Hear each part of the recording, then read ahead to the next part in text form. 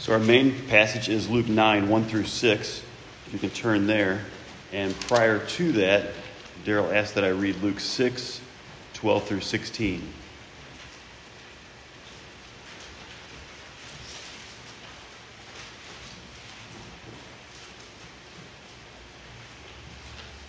Verse 12. Now it came to pass in those days that he went out to the mountain to pray and continued all night in prayer to God. And when it was day, he called his disciples to himself, and from them he chose 12, whom he also named apostles: Simon, whom he also named Peter, and Andrew his brother, James and John, Philip and Bartholomew, Matthew and Thomas, James the son of Alphaeus, and Simon called the Zealot, Judas the son of James, and Judas Iscariot, who also became a traitor. And then from Luke 9, 1 through 6. Then he called his 12 disciples together and gave them power and authority over all demons and to cure diseases. He sent them to preach the kingdom of God and to heal the sick. And he said to them, "Take nothing for the journey, neither staffs, nor bag, nor bread, nor money, and do not have 2 tunics apiece. Whatever house you enter, stay there, and from there depart. And whoever will not receive you, when you go out of that city, shake off the very dust from your feet as a testimony against them." So they departed and went through the towns, preaching the gospel and healing everywhere. Thank you, Darrell. Pray with me again, please. Lord, send us your Spirit. Lord, send your Spirit so I might accurately proclaim your word, and so that we would all rightly understand and appreciate and apply it in our lives. Give us your divine power to be able to do this, we pray. Amen. Well, for the past several weeks, as we've looked at the work of Christ throughout Luke chapter 8, I've made a common statement during these past messages. And that is, I pointed out to you that in those passages we see very clearly that Jesus is the Son of God. And then I followed that up with another statement routinely, and because he's the Son of God, he has great power and authority. In our passage today, we see Jesus delegate that power and authority to the apostles. And I think this kind of passage can be instructive to us about an error that we can make in our Bible reading. And what I'm talking about is that we can have a tendency sometimes, I think, to too quickly want to get right away to thinking about how we might be able to apply this passage of Scripture to us. We read a passage of Scripture like this, and we want to connect it right away to us.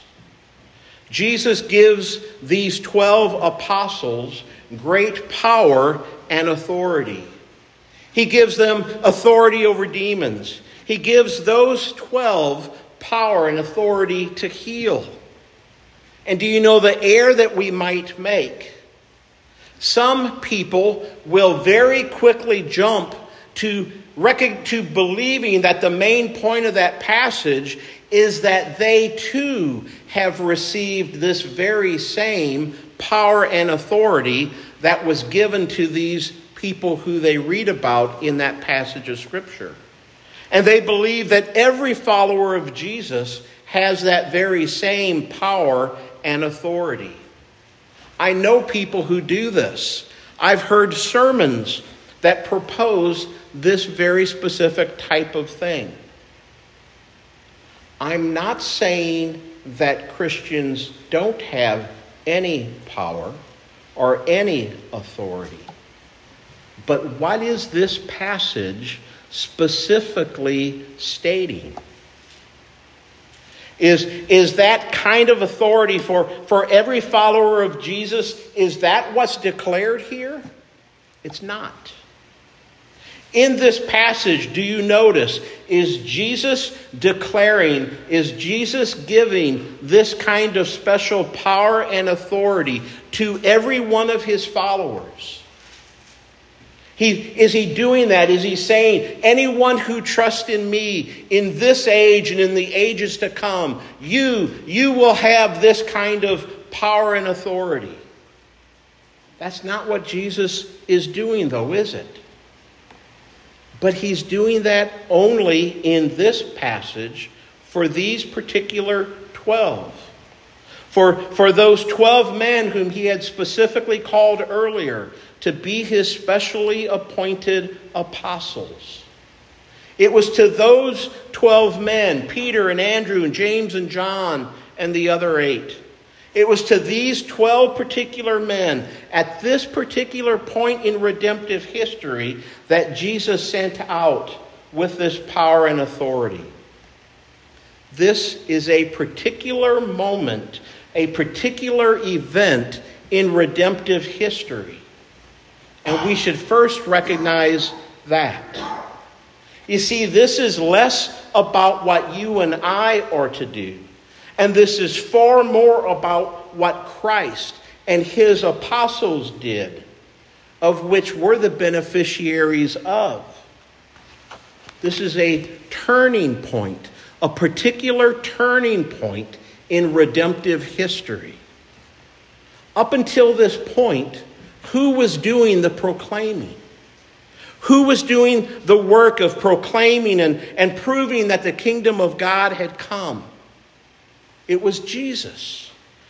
Look back, if you would, at verse 1 of chapter 8.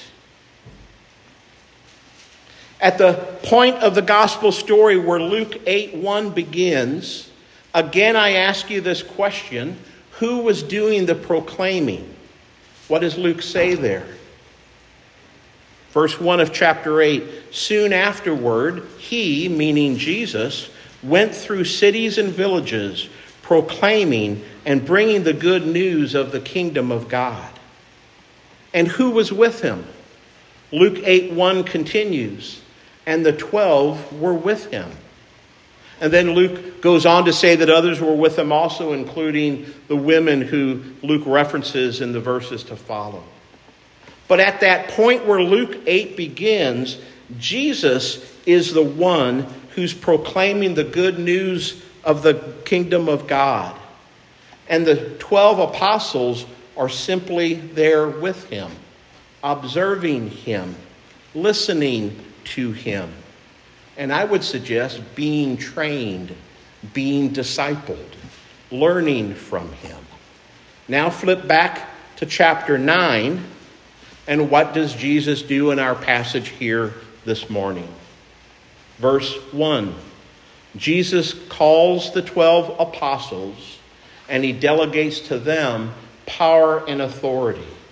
He gives them the ability to do what Christ had been doing for these last chapters, to do what Christ had been doing for this last year and a half or 2 years.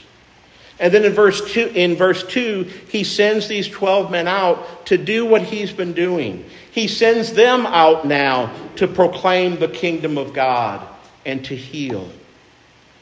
So do you see the point that I'm making about how this passage isn't first and foremost about what you and I are to do? But this is far more about what Jesus did. And then about those whom he specifically called to continue to expand and advance the kingdom of God.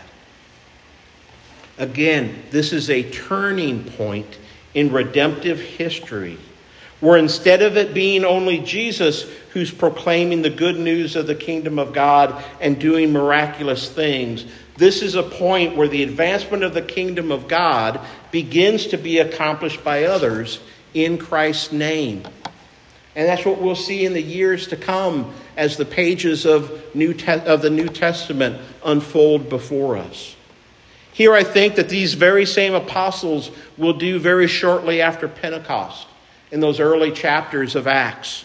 In chapters 3 and 4 of Acts, Peter, with John with him, heals a crippled man at the entrance of the temple.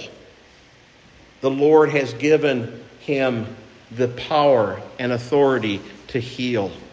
And then what does Peter do? Then Peter proclaims the good news of the gospel of Christ. And then Peter and John are arrested by the Jewish ruling council. They're held in jail. The next day they're questioned by the council. And do you remember the question that the Jewish leaders put to them? Acts 4:7. By what power or by what name did you do this thing? And Peter responds saying, let it be known to you and to all the people of Israel that by the name of Jesus Christ of Nazareth, whom you crucified, whom God raised from the dead, by him this man is standing well before you. The events of our passage today are the beginning of so much of what comes throughout the book of Acts and beyond. Christ enabling the good news of the kingdom of God to go out with power and authority. Now not only by him alone, but now by others. Now by these 12 apostles. And brothers and sisters in Christ, we owe no small debt to the work and the faithfulness of the apostles. For as we're told in Ephesians 2:20, that our faith is built upon the foundation of the prophets and the apostles, with Christ, of course, being the chief cornerstone. I've heard one preacher say that if the gospel were a movie, up until this point, the 12 apostles would have essentially only been extras on the set. But now they're given speaking parts. An apostle is one who's sent out. They're sent out with authority. They're sent out to represent the one who sent them. They're sent out with the authority to be that sending person's spokesperson. The apostle, the ambassador, if you will, doesn't have the authority to say or do whatever he or she may desire, but they only have the authority to rightly represent the one who sent them. And Jesus sends these 12 men out in his authority, representing him, serving as his messengers. Jesus' ministry has primarily been centered in the region of Galilee, in Israel. And that being based there in Galilee, the time of his ministry of it being in Galilee is soon coming to an end. But before Jesus leaves that region, he wants his testimony to go out to every village and to every city in the region. And because of that, Christ commissions his apostles to carry out that mission. Now, when Jesus sends the 12 out here, what kind of power and authority does he grant to them? Well, look again at verse 1. Christ gives to them power and authority over demons. And he gives to them power and authority over disease. Verse 2 tells us more about this power and authority that Christ gives to them. Verse 2, he sent them out to proclaim the kingdom of God and to heal. Christ sends his apostles out on a two-part mission. You can think of it as a mission to proclaim and to prove. They're to proclaim the kingdom of God. Now, the disciples aren't going, though, to be able to proclaim the cross yet, are they? It's early in the story for them to be able to include that in their proclamation. So what will it be that they will proclaim? Well, it'll be what they've heard Jesus proclaim. They'll proclaim what Luke and Christ here refer to as the kingdom of God. But look at how Luke references that in verse 6. Luke writes, the apostles departed and went through the villages preaching the gospel and healing everywhere. What was it that the apostles preached? They preached the gospel. The gospel is simply a translation of the Greek word euangelion. And we understand that word means good news. Now again, because the cross has not yet happened, and the apostles don't quite have their mind wrapped around what's going to happen with Jesus going to the cross just yet, the apostles aren't able to preach the good news of the cross. The good news that God has sent his Son to be an atoning sacrifice for sinners. We know that that's true, but that wouldn't have been the gospel that the apostles would have been able to declare at this point in time. Again, because Christ has not yet gone to the cross. So what would it be that the apostles would have declared? Well, they would declare the good news that the kingdom of God is at hand. That was the message of John the Baptist, wasn't it? And that was the message of Christ. Again, Luke 8:1. And Christ went on through the cities and villages, proclaiming and bringing the good news of the kingdom of God. And that good news of the kingdom of God was that there is a God who is in heaven, who is a creator and sustainer of all things, and that he's all powerful, and that he delights to save a people for himself. And he's done that before for the people of Israel in the past. And that he'll do that again. And now after some 400 years of silence from the Lord, of there being no prophet to go forth to Israel, God has now sent his ultimate prophet. God has sent the one of whom Isaiah and all of the prophets have promised. The Father has sent his Son, Messiah, the Christ, the Anointed One, the long promised, the long awaited for Savior of his people. And his name is Jesus of Nazareth. And that Jesus is ushering in a new era of the kingdom of God, ushering in a new era of the reign of God. And to show that the reign of God has actually come in power and in authority, that Jesus and now these 12 men ministering in his name have the ability to turn back the effects of the fall.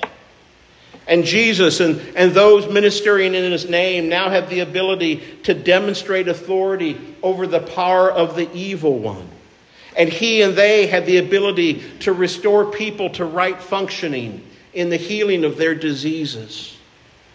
This Jesus and those ministering in his name are now able to prove indeed that God's Messiah has come, that he is on the scene, and that all of God's promises are finding their fulfillment in him. His deeds and the deeds of the apostles proving that Jesus is the one of whom Isaiah spoke when he said that the Father would send one on whom the Spirit of the Lord would rest. That one who had been anointed to proclaim good news to the poor, to proclaim liberty to the captives, and to give recovery of sight to the blind, to set at liberty those who are oppressed, and to proclaim the year of the Lord's favor. And this one whom the Lord had promised for hundreds and hundreds and hundreds of years has now come. And he's come in the person of Jesus of Nazareth. That, my friends, is the good news of the kingdom of God that these 12 men declared. And it's the same good news that you and I have the honor of proclaiming as well. That was the commission that these apostles received from Christ. He told them to travel light, to be prepared to travel quickly, to go from house to house and village to village. They were to take no food, but instead they would be dependent upon those with whom to whom they went. And then we get to the scary part. Verse 5. When Christ tells his apostles, and whenever they do not receive you, when you leave that town, shake off the dust of your feet as a testimony against them. Now, what's that about? Well, ever since the Lord appeared to Moses in the burning bush at Mount Horeb, the land of Israel has been understood as being holy ground, as being the Holy Land. We still think of it, we still recognize it as being that today. don't we? It's the land that the Lord had promised to Abraham and to Isaac and to Jacob and to their descendants after them. And that was true of Israel, while all of the land outside of Israel was inhabited by pagan nations. Israel was holy, and the lands outside were pagan. And so a practice developed among the Israelites that whenever an Israelite spent time outside of Israel, when they were returning back into Israel, as they would enter back into the land of Israel, as they were doing that, the person would first stop at the border and shake off the dust of his feet. Why did they do that? They were shaking off that which was unholy, so that they would not contaminate, if you will, the holy land of Israel. When Jesus, in verse 5, tells the apostles that if they go to any towns that reject the proclamation of Jesus as being the fulfillment of the good news of the kingdom of God, if any town did that to them, if any town rejected the apostles, what were they to do? They were to stand outside that town and shake the dust off of their feet as a testimony against them. In other words, they were to be treated as if they were pagans, even though they were Israelites. They were to be treated as having no part in the holy things of God. If someone rejects you and your testimony about me, Jesus says to the apostles, you have the authority to reject them in my name. And here's why I refer to that as being scary. The Lord is holy, and he will reject those who reject him. People run the risk of presuming upon the patience of the Lord. Thanks be to God, he is long-suffering. And Scripture shows us that he's been incredibly patient and long-suffering and gracious towards sinners like you and I. But his patience does have limits. In Matthew 10:32 through 33, Christ explains, everyone who acknowledges me before men, I will acknowledge before my Father in heaven. But whoever denies me before men, I will also deny before my Father who is in heaven. In Exodus 34:7, he will in no way leave the guilty go unpunished. And we remember Romans 6:23, that the wages of sin is death. The wages of sin is death, but the free gift of God is eternal life in Christ Jesus our Lord. Be willing, cautiously, yet confidently, be willing to be Christ's representatives by gently and humbly sharing these truths of Scripture with others. Encourage them with a verse that we use as our call to confession and repentance today from Hebrews 3:15. Today, if you hear his voice, do not harden your hearts against him. And pick up the mantle of the ministry of Paul from 2 Corinthians 5:20. We are ambassadors for Christ, God making his appeal through us. We implore you on behalf of Christ, be reconciled to God. And again, to help you do that, to help you communicate that message of the good news of the gospel of Jesus Christ, we've got those resources for you on the Narthex table of 2 ways to live an evangelism explosion. I also want to offer, if you have anyone in your life who you feel doesn't have a good understanding of what the gospel is, if you would like, I would welcome the opportunity, the honor to have conversation with them, with you, and to share that gospel message with them. But a caution, let's not be too quick to want to shake the dust off of our feet towards someone. Again, remember God's patience and long-suffering towards you.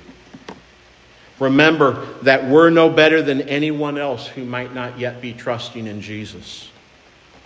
Remember that it's only because of the grace of God that he's delivered us from our foolish and our futile ways of thinking and living. And give thanks to the Lord that he's done that for you. And ask him to do it all the more for you as you ask him to do it likewise for that person who you may know who doesn't yet bow their knee before Jesus. A final encouragement. If you delight to hear the good news of the gospel of the kingdom of God fulfilled in Jesus Christ, know that you need never fear having the Lord shake the dust off of his feet towards you. Remember that because of the blood of Jesus Christ once fell upon that dusty ground on your behalf, when Jesus Christ hung on the cross and gave his life as an atoning sacrifice for your law breaking, for your sins. Remember that he, through faith, he has now caused you to become as holy ground to him, belonging to him, having been made holy, having been made blameless and without spot, all because of the person and work of Jesus Christ upon the cross. Pray with me again. Lord God, we thank you that you did not kick us to the curb. We thank you that you did not shake your feet in our direction because of our sinfulness.